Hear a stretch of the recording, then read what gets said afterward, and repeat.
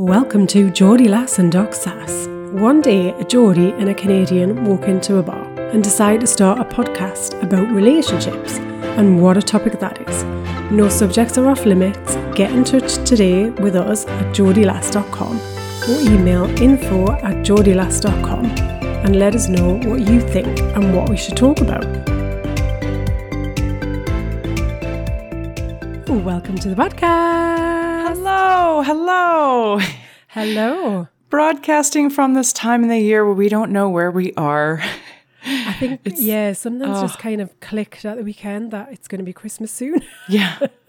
And it's like, shit, I should probably do something about that. Right. Yes. Lots of holiday planning. Oh my gosh. Yes. So I do need to get myself into gear. I don't quite think I'm there yet, but there needs to be some sort of rocket somewhere. Up your ass somewhere. I feel like this is kind of the turning point this week where everybody's suddenly kind of, realization hits and you start to see a lot more decorations popping up. And it's just kind of on and ready. Yeah, I think end of November, there's like the early people with their decorations and they're like, what are you doing being so early? And then all of a sudden it's like, oh crap, it's time. Yes. Yeah, it's time. That realization and then suddenly hits. Everybody's on it. Yes, indeed. Yeah. So I feel like I need to get a bit more organized and I'm not really. That's where I'm at. Yes. I think was that your cat agreeing in the background? Yes, my cat's agreing. That's my new adopted cat. She's definitely agreeing. Yeah, exactly. So has it been an okay week? I think so. It seems to go by really quick. What I can't actually believe is that we're nearly kind of mid to, tipping into the end of December. Like that's a year gone. Like, I'm sure it was just January 5 minutes ago. I know. And we're having conversations about the year ahead. We were, and I remember when we were end of 2020, like the worst year ever, or so we thought. And I think we didn't know that a little bit of that could spill into 2021. I'd say that like 2021 has been pretty hairy. Yeah. I think, it's kind of like the thing that just never goes away, isn't it? It's just us. Now it's just a game of whack-a-mole. Yeah. The gift that keeps on giving in the wrong way. It like,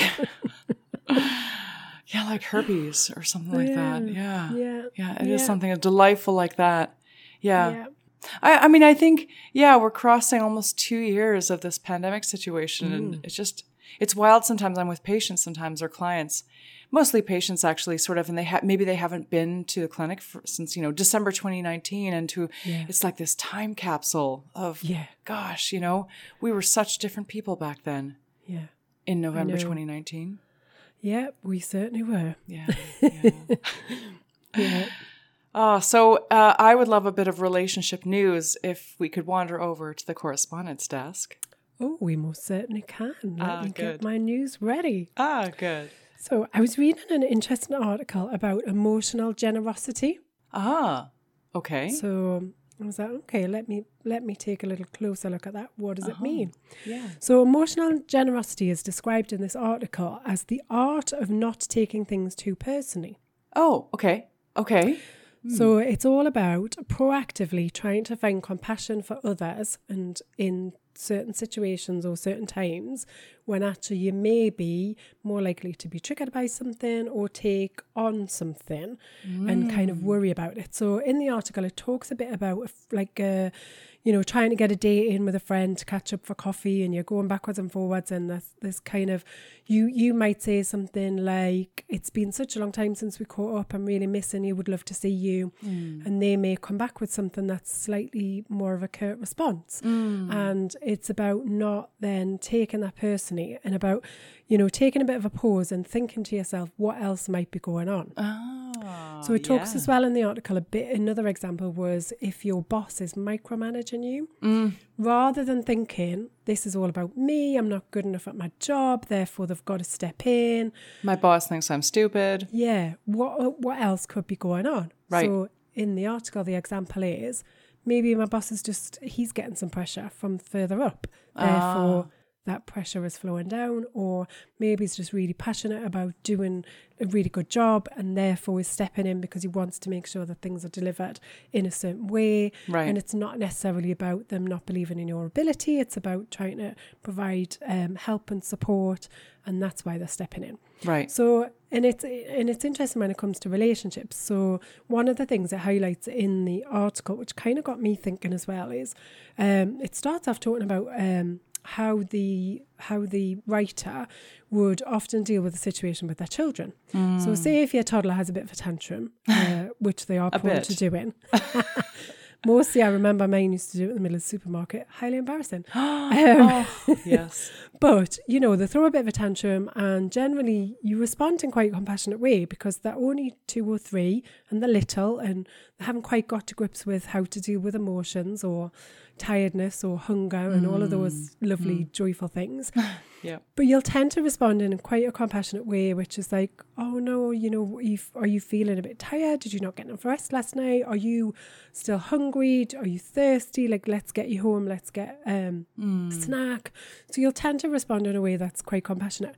However, when your partner does something, often the response is less compassionate, isn't it? So you tend to then talk about how they've done something wrong that they shouldn't have done, or how you're always the receiver of this type of behaviour, and or you'll again kind of internalise it and start to blame yourself or take ownership for those emotions that are going on. So rather than taking on other people's emotions, it's about stopping, pausing and just thinking what else could be happening in this situation. Because very often it's nothing to do with us, but because we personalise it and we take it on board, we then absorb all of that emotion and that that energy. Like it starts to drain your own energy rather than kind of just saying, do you know what? They're having a bad moment. It's got nothing to do with me. Oh my God. I need some of this for sure. Yeah. Yeah. So it says right at the end. So it says at the end of this article, it says, you don't have to make every challenge or head scratching encounter about you. It's actually an act of self-care to free your mind from absorbing the emotional baggage of something you don't have enough time to decode. Ah, gosh, yes. So just kind of step back from it. I don't know enough about the situation, therefore I'm not going to give it the energy. You know what I do? Like that's, so when somebody's, like when my partner is having issues with like confidence or self-esteem, or it's like deeply personal stuff, their behavior actually makes me react because it makes me think that I've done something wrong, or that when I see somebody else's behavior, especially rooted in low self-esteem, that just gets me triggered because I think I've done something wrong. Yeah. Well, it's like that thing, isn't it? Like, you know, going back to the article there, when you get a text message, you can take it in, 300 different ways, right? Yeah. But it's the same way in, face-to-face communication. Somebody can say something and you can interpret all kinds of manner of things out of that situation. Yeah. The reality is most of the time it's got nothing to do with us. Yes, true. But we're quite willing to just accept that and take it on board and absorb it. And I think particularly at this time of year, we're talking about going into the holiday season. There's a lot of stuff to get done. We're approaching the end of the year, so there's often more challenges in work situations as well, or things that you thought, oh God, I've got forever to do that, and now suddenly I haven't. Yeah. And it kind of creates this unnecessary pressure, doesn't it? And then we're all equally as great at taking that on board. So let's just not. Yeah. New Year's resolution, because it's almost that time. Yeah. Yeah. So emotional generosity, think about what else could be happening. Nice. And have some compassion for others. Yeah. And then with everything, like, because we catastrophize, and I've been actually working through with this, with a client who's kind of, come up with a realization that a lot of their behavior is actually due to catastrophizing and those anxiety spirals. Yeah. So I think that's one of the key components is like that emotional generosity, which is part of the awareness. Yeah. And a lot of the acceptance that we... And so when we're catastrophizing, we're just on that story train, aren't we? And we're thinking the worst. We're assuming that something terrible is going to happen or has happened. Yeah. And we blow lots of things out of proportion. Yeah. And it does really, really suck your energy, doesn't it? Yes. Oh, gosh. Yeah. Totally guilty of it, though. I mean, totally guilty of it. But it is true. Like, you know, I have seen when a client decides like enough is enough, it's usually because they're like, I don't want to keep hurting myself and taking all this energy. Like, I'm sick of it. I'm exhausted and enough is enough. So that little anger, you know, it's funny, that little anger jet rocket that often like spurs folks on, where the pain of not doing something is now greater than the pain of doing something. Yeah. Yeah. It's always a good catalyst. Yeah. Yeah. Cool. So hopefully that's timely bit of relationship news there to help you through the festive period. Yes. With whatever might come your way. Oh, yeah. Because, you know, there's a lot of stress. There's a lot of stress. Yeah. Yeah. Going on underneath those Instagram fall and winter pictures. Just saying. Yes. Yeah. Yeah. Would you like a hot topic? Oh, let's go. Let's get out.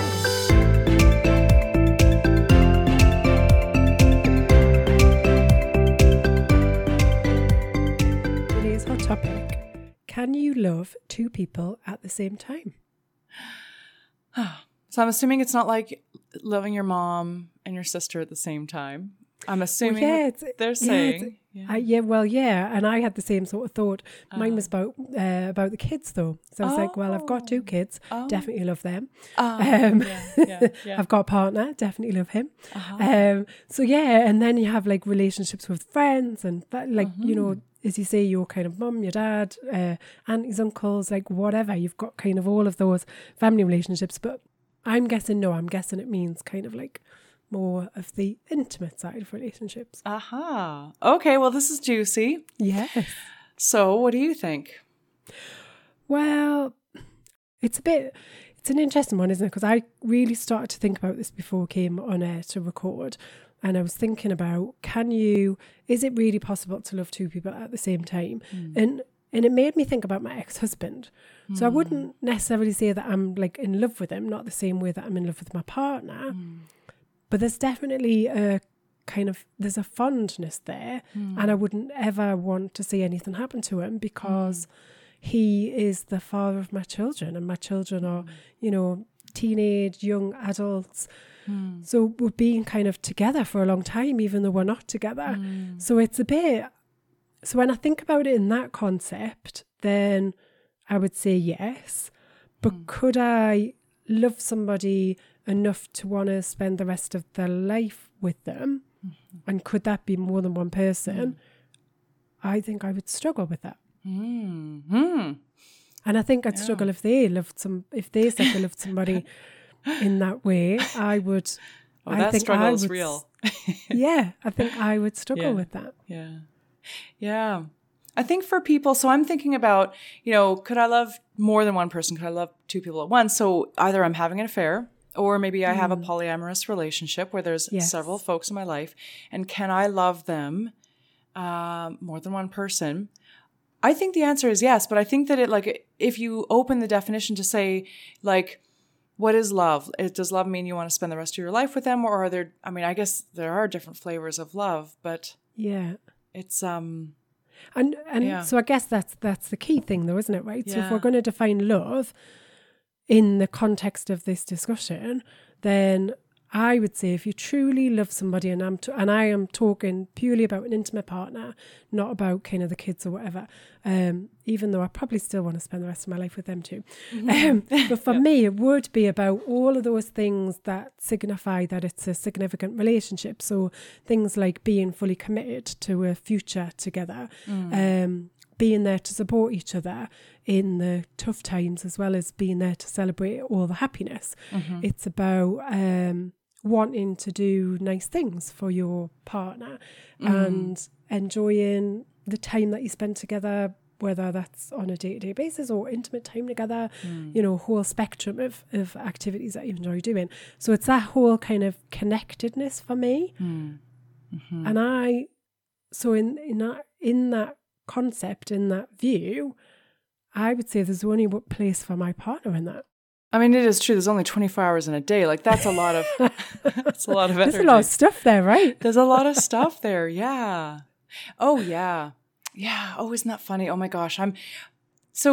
Yeah, I think I'm more confused than I thought I would be, which is great because I think I thought it was sort of a one-layered hot topic, and it actually has a lot of stuff. So I think about, I don't have kids, so I have animals, which I love them equally, and it's amazing, every single one of them. But the thing is, they're not children, so I don't have a basis of comparison. But what I hear from parents is that you could have 3 kids, and you have an equal measure of infinite love. It's almost like, it's like defying the laws of like Newton's laws of like energy shall not be created nor destroyed. It seems to be an infinite well of love for every child, but it's always different. How can it be equal and different? But it is. Yes, it is. Yeah. And I'd absolutely say it that way. I remember before my son was born, my daughter's firstborn, before he arrived, thinking, how is it ever going to be possible to love 2 children as much as I love this single human being that I've got already, whilst I'm still growing this other human being inside of my belly. But then they come out, and you're right, it is just a massive well of love that is just always there. And no matter what they do to you as well, which is just a weird concept in life. Yes. Yes. Because it doesn't matter kind of what happens. It is almost this, it is true unconditional love. Mm-hmm. Yeah. So I guess in that measure, like, can we have that for multiple intimate partners? I think by definition, no. Because I'm thinking of my cat and my dog and my other 2 cats in New York. And I think I care for them. They depend on me. I care for them. And so that equation is there. And I have that infinite love for these little things that I'm sort of, that kind of tromp cat litter all over my house, but I still love them.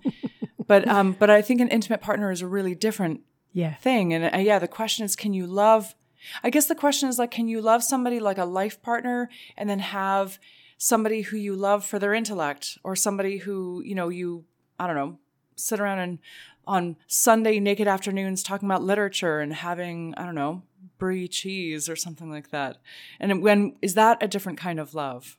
Did you say you're sitting around naked? Yes. Talking about literature and enjoying cheese? Yes. With somebody who's not your partner? Yes. I'm just thinking of a typical affair, doing something. But if you're having an affair, do you truly, really love the person that you're with, but not having an affair with?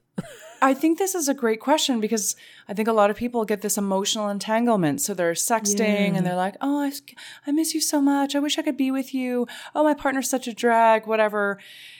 I think that's where the plot is lost in an affair, because it becomes this emotional entanglement. So the question really is, do you love them, or is it... do you love either of them? So let's say you've got your partner, A, let's call them, and your, your... Amour.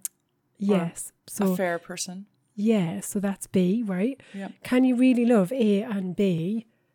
Do you really love either of them, would be my question.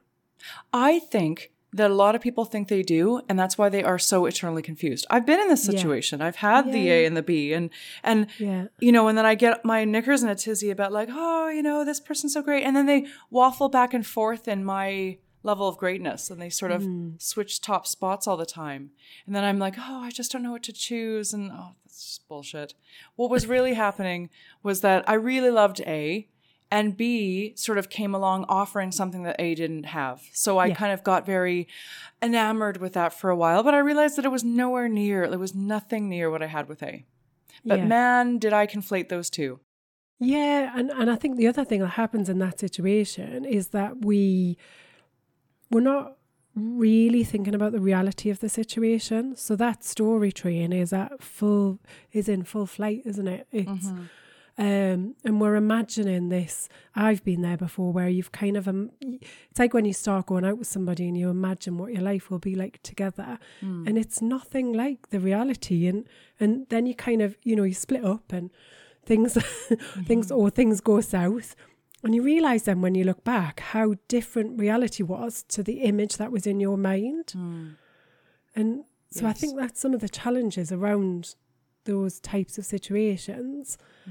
And I'm always trying to think about things from a different point of view as well. And so I don't know, maybe it is possible to love 2 people at the same time.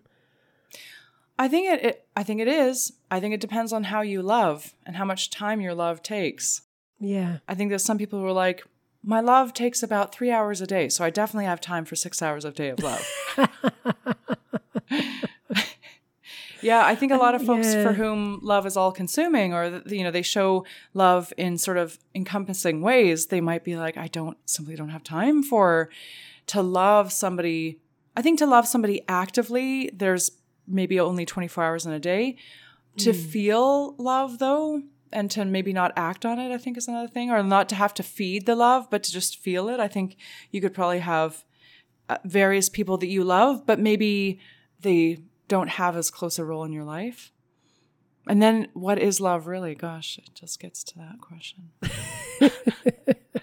I think it's like, so when I think about my friends, I know that I love my friends, but I don't love them the same way that I love my partner. Mm-hmm. And there's something else. There's like a different type of connection because you share.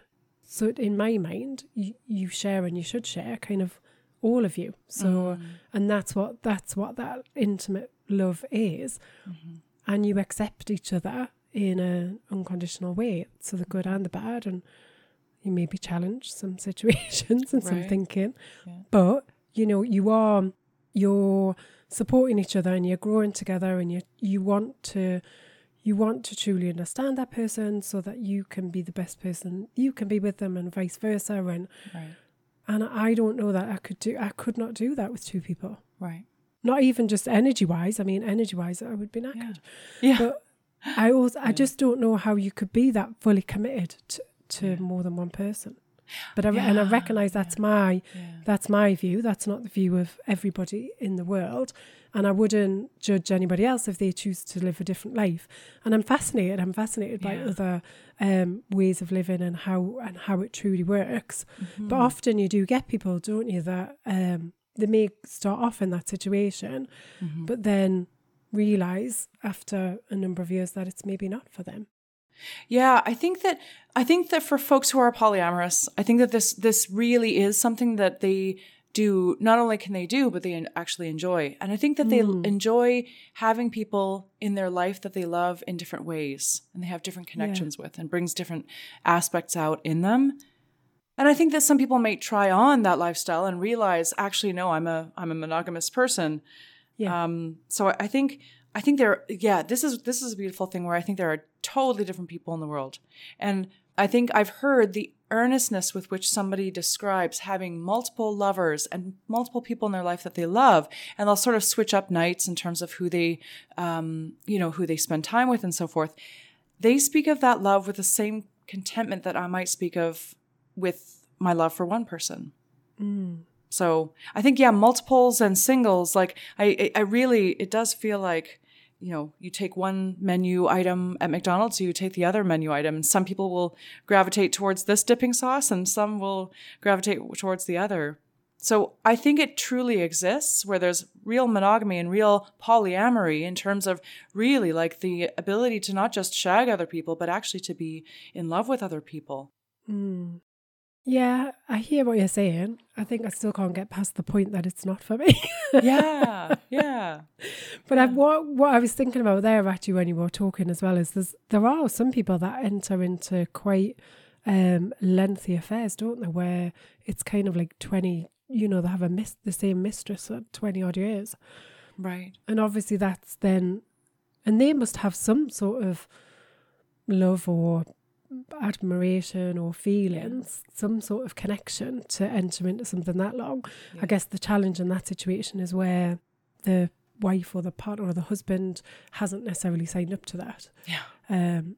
So it's not, you know, it's not transparent, it's not equal, it's not not every party's entering into it of their own free will. Right. I guess my question is, like, for these lengthy affairs or any affairs in general, just because, and I've been there, so I sort of, the dynamic, you know, if somebody had been like, okay, your spouse knows about this, it's out in the open, so would you still have that affair? I can assure you that I probably would not have had that affair, because part of the excitement was the deviousness of it. Yeah. And the hidden part of it. And that fueled the excitement. The secrecy and the secrecy was great. Excitement. Yeah. If we were in a polyamorous relationship and I had two partners, I doubt very much that that person B would have stuck around. It was all about the illicit and the, the snuck moments and the, secret meetings. And it was a flavor unto its own. So I'm just saying, having had an affair myself, I would, just challenge yourself to say, like, if everybody knew about this and it was like, it was just sort of as commonplace as going to the store for some milk, would you be having, is it fueling a love or is it fueling an excitement that you want? Yeah. And that lends itself to another question, though, which is, what would you need to be present in your existing relationship to not want to or need to have an affair in the first place? Yeah, yeah. Because it's generally, as you say, you're looking for something else. You're looking for something to fulfill a need that isn't being met. Yeah, it's so true. And listen, and the thing is that affairs are very spicy things, and some people like that flavor, and certainly for that time in your life, like I don't regret I don't regret the affair, because I learned and I had that experience, and I realized what it was, and I realized I don't think I would far sooner choose to have a polyamorous relationship where everybody's on board and there's an ethic to it, as opposed to hiding, because like the hiding is just so freaking exhausting. Like oh my God, like oh my God, is my partner A going to find my phone and see that message alert come up, or like at 3 a.m. of the, are you up? I'm missing you, all that crap. Like, oh my God, just enough. You live it once and you're like, I'm exhausted. Don't want to do that again. But then there's only 24 hours in the day. There is only 24 hours a day. And I definitely wouldn't have the energy. There you go. I've got way too much going on for that. Exactly. I like the comfort of knowing your partner and what you're getting as well. Like, I don't know. And still finding out new things about each other. And I don't know, I kind of like that. Yeah. Yeah. So I think the answer to the question is, to thine own self be true. Yeah. If you can love two people, go for it. If it exhausts you and you want to go deeper with one, then that's your flavor. Yeah. There was no judgment here. Yeah. Shall we move along to a question then? Let's go. Okay, let's do it. Today's question. My partner is terrible with money and it's creating a problem in our relationship. How do we fix it? Oh my gosh. Yeah. Well, it's not the best time of year to be thinking about money issues, is it? Oh my God, now that is the truth. Yeah. So when I think about this question, it makes me think about when I was married, and we're both quite easygoing people. So kind of it was a bit like anything goes kind of thing. But money was the one thing that we'd argue about. So if there was ever a time, when you have like big things that come up in your life, so big milestones, so whether it's moving house, or which you always extend yourself as much as possible, or kids being born, and suddenly there's a lot of expense, or getting married, again, kind of, all expensive milestones in your life. And I think about those times, and that's always when we'd argue, was about money. Never argued about anything else. Everything was quite easygoing. Yeah. That's not to say there wasn't artificial harmony in existence, which is equally as bad. But yeah, money is such a tricky situation, isn't it? And especially if you've got different views about money. Yeah, different values. Yeah. And if you're both earning money as well, it's kind of like, so where do you stand there then? So if I've got my money and you've got your money, then, we don't know the full ins and outs of this situation, but is it independent money? Is it joint money? I mean, we've talked about money before on the podcast, and it can, everyone has personal views about how things should be. Yeah. And I think we've all got our own money story as well. So what I'm hearing in this is, so my partner's terrible with money. Okay, well, where does what does terrible mean, and what is that triggering within you? Is it, do you feel like they're being careless and you don't feel like you are, and therefore it's not level? This came up with clients recently, where that was the narrative of the one partner, is like, you're terrible with money. Yeah. Now, the question was, is your partner like gambling away the kids' education fund, or are they buying the next trendy thing that is expensive, has got a price tag, but you can actually afford it, but you find it wasteful. And the big thing that I saw coming up here is the one partner who said, like, you're bad with money actually has their value is being very frugal and be very cautious with money and not making overt expenditures. And so when they saw their partner just like kind of going haywire on things that would come into the home and then just collect dust. And we all know what those things are. Things like big exercise, like the Peloton. I don't know. I can't imagine spending $2,500 on a Peloton, but like it is collecting dust for some folks in their households. So, I'm not going to mention the treadmill right now. Yes, right. Has a weekly outing right now. I think that's as close as we get, or maybe once a fortnight. Okay, all right, okay. I'm still trying. What you reminded me of there is when I was married and my husband came back from doing the food shop and he had about 5 or 6 of these different exotic fruits. What? Now, this is going to sound really bizarre, but he got them out and he was dead excited with himself, and they were like weird looking things as well, like really weird. Yeah. And I mean, you're talking probably 10 years ago. Yeah. So there wasn't the same, you still got kind of a good variety of food, but this was new. Yeah. It was exciting. Yeah.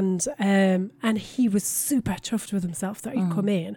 And my first thought was, why have you spent all of that money on something that is ridiculous and we don't need? And inside I was seething. And I had to try and kind of just then kind of be quite open to the idea that he brought these things in, and try not to think about the fact that he probably just spent, I don't know, a quarter of the food budget on something that we didn't need, and we weren't going to be able to make a meal out of, let's face it. Yeah. So yeah, it's really interesting, isn't it, how we get triggered in different ways. And just as you were explaining there, it reminded me of that story and how cross I was that he'd spent all this money on something we didn't need. Oh my gosh. Now, you guys were young, but can you think back to the time when you were dating when that sort of, when you saw each other as like, where you actually chose that? Was there ever a time early on where he was like, oh, Sarah's really responsible. I really like that about her. She's going to keep me in the straight and narrow. And you might have been like, he challenges me to sort of live life for today and take spontaneous. No, I think if anything, we're maybe the opposite way around.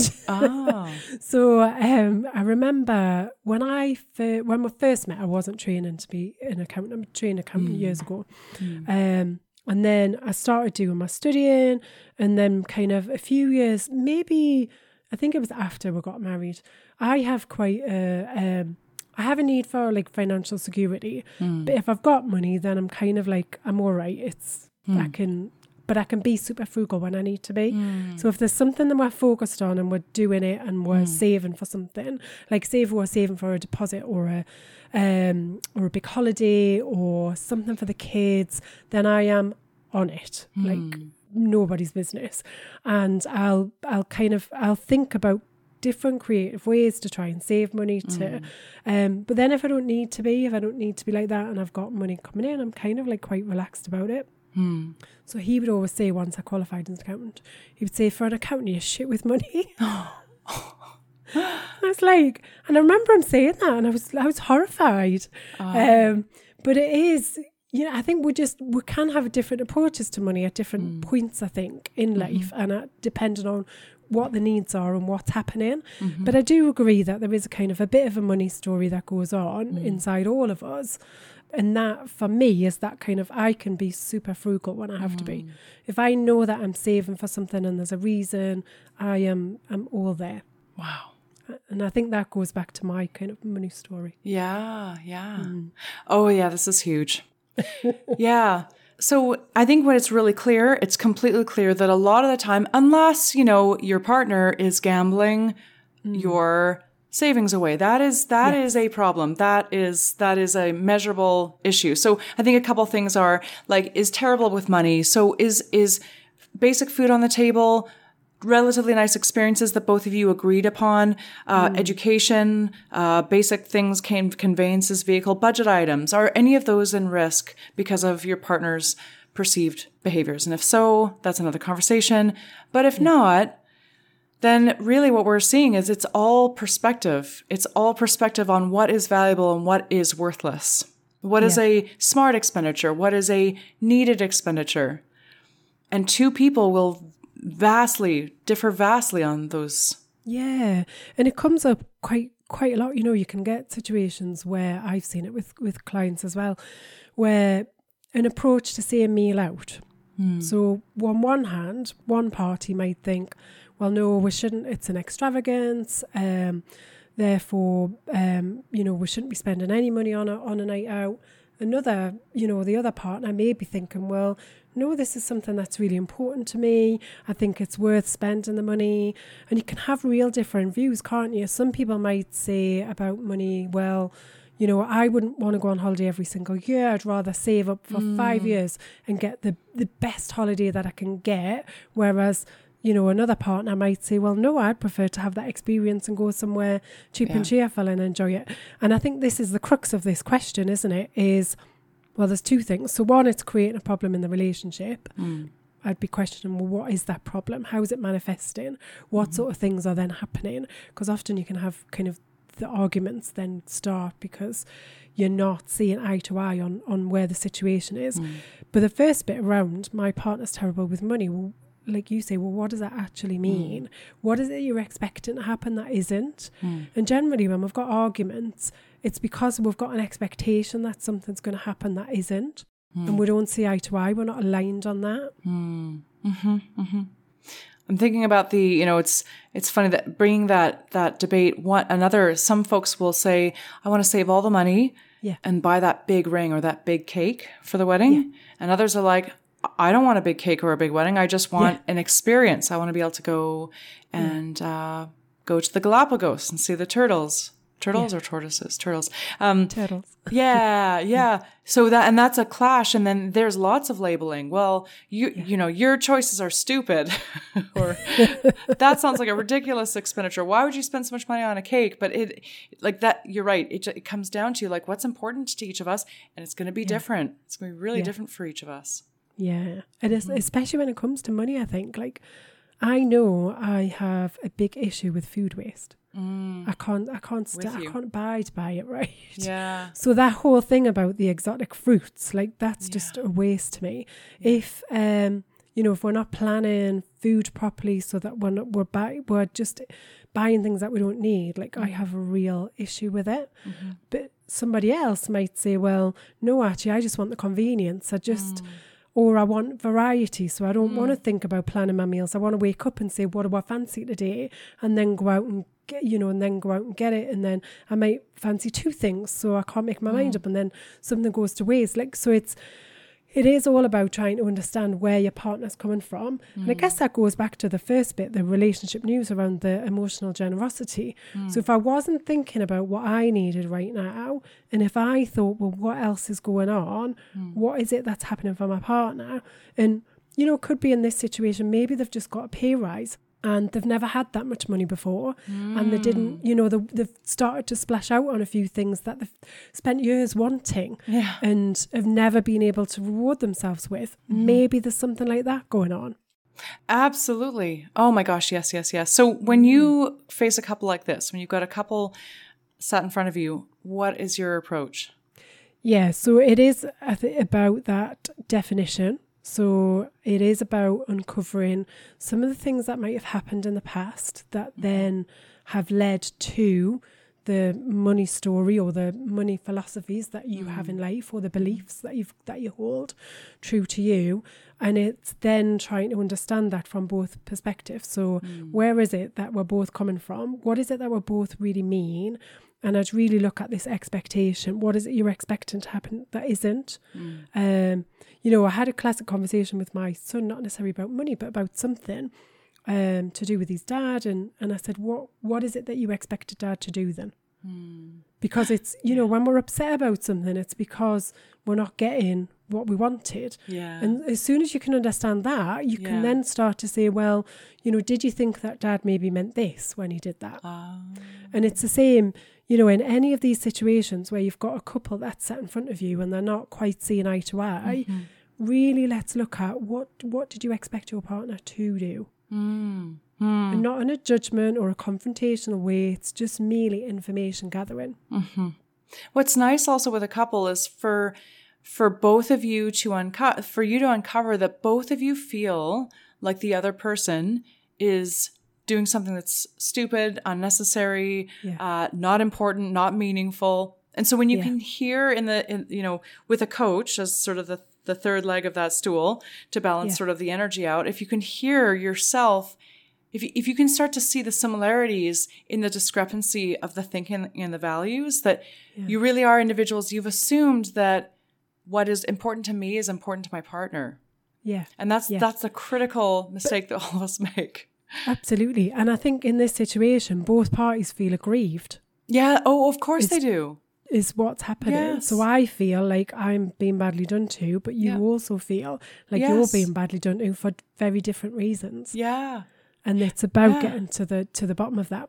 Yeah. The other thing that I think is really interesting in situations like this, when you start to have the conversation, is often when we say some of the thoughts out loud, the penny kind of drops a bit, doesn't it? So I was working with a client last week, we were having a conversation, and at the end of the session I said, so, what is it that you take away from the discussion then? And it was just actually hearing myself say these things out loud. It's no wonder I'm in such a pickle. Wow. Yeah. Yeah.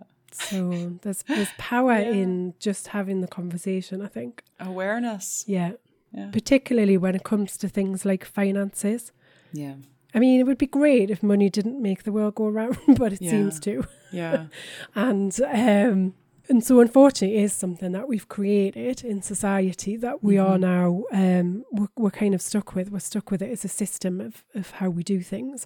But it does cause a lot of challenges because we believe we should have a certain amount of money or we haven't got enough money. And I think especially the times that we're in now, there's a real crunch on people. There's you hear a lot about food banks being the worst that they've ever been in terms of level of requirement for them, because people are generally struggling, and it does create this pressure because it's almost like it's something that you feel like you can't create, or you can't get yourself out of the situation. You're kind of, it's often a case, I think, with finances where you do feel like a lot of it's happening outside of your control. Yeah, absolutely. Which creates this layer of pressure. Yeah, yeah. And then especially if we're dealing with another partner, we're dealing with another human being who's got their own views about things. Yeah. And when they're different from ours, then it does cause this challenge. Yeah, it's true. It really does.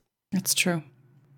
One of the things that I had was a suggestion, it's pending, it's sort of a more recent work that I'm doing with a couple, is one person has a microscopic view on the other person's expenditures because, every single thing that comes in the door, every Amazon order, everything is like, why did you do that?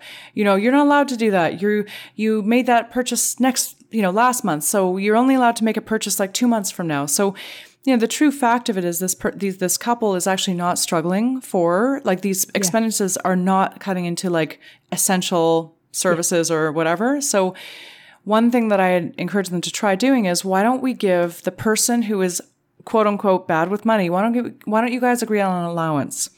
And the allowance means, and it's their own money, by the way. Yes, this is a situation where both of them have our earnings, but where the one person who has this real quality situation where they fear money going to waste, where they can just be assured, okay, so my partner is on this budget and I don't have to sort of micromanage or look closely at what they're spending. And they've agreed that they're going to make useless expenditures in my mind, but only at the tune of this amount of money a year or this amount of money every 6 months. So long as they're staying in their budget, I am going to stop paying so much attention, and all the boxes that come in and all the things that collect dust and whatever, it is what it is, but I'm not going to keep them on a short leash. I'm not going to police their expenditures. I'm going to be able to just take a back seat and not deal with all the emotions of them continuing to do this behavior. We're just going to put them on a budget. See, it's interesting. I think I would rebel in that situation. As you're kind of talking, like, if you've got two people that are working and you're both contributing, we've talked about financial independence before, like how I spend my money, I don't think should have anything to do with anybody else, as long as I'm contributing to the joint expenses, if you're living together, then that shouldn't be anybody else's concern. But it does depend on how you have formed your relationship and some of those financial rules that you've put in place and that you, I guess, have lived by and abided by. Right. And everybody's different. If we got 10 people in a room, they'd all manage their money as a couple slightly differently. Yeah. And I think maybe that's it. The thing is a lot of couples don't delineate the important budget items. So when somebody is spending, they're like, oh, that's cutting into our budget. Well, we've not even made a budget. So let's sit and make a budget and truly let's figure out what is the discretionary stuff. Because if your partner's spending like some bucket of money that you think is going to go to a vacation, but you've never even talked about it, in your mind it was going to be something, a shared expense. Put it on paper, put it on an Excel spreadsheet and actually agree on it. So, and then figure out what is my pocket of money that nobody else can tell me what to spend. Yeah. And it comes back to that expectation, right? So I've got an expectation. It's not happening. But as you say, I've never really voiced that expectation, which happens a lot, not just with finances, in relationships. I've got an expectation about how things will be. Right. So, yeah, I guess... it's supercharged. It's supercharged. Because it's money. Like, money shouldn't be this important, but we know that it is. Yeah, yeah. But the thing is, look, I think money here, it's a stand-in for how do you spend your resources and what's important. Because even if we were like thousands of, we've had barter systems, like we have finite resources on the planet. So we've all sort of come up with some imperfect system to be able to sort of trade resources. Yeah. And there's always a finite amount. So how as a couple do we prioritize? Yeah. And that extends way beyond money, right? Oh, and that time, money and time. Start a whole new podcast right now. Money and time. Yep. Money and time. Yeah. Yeah. Exactly. Well, hopefully a little starting point, which at least, scratches under the surface here. Yeah. Yeah. Start with what you're expecting, what you think should be happening that isn't. Yes. Start with some of those discussions and true that. Use some emotional generosity in the process. Ah, nice loop back. Yep. Yeah. Nice. All right. Well. All right, everyone. Another week, another podcast. Another week, another podcast. We're almost at the end of the year. Yeah. I know. Yeah. Who would have thought it? Who would have thought? Yeah. Yeah. All right. Well, till next time. Till next time. So that's it for another week of Geordie Lass and Doc Sass. We hope you've enjoyed listening as much as we've enjoyed chatting. Get in touch and share your questions for relationship remedies and any hot topics you want us to cover. If you need help navigating all things relationships, Anna and Sarah are available for one-on-one coaching support. Email info@geordielass.com. Please remember to like, share, subscribe if you've enjoyed listening. And if you've not, how on earth have you made it this far? I promise we'll try harder next time.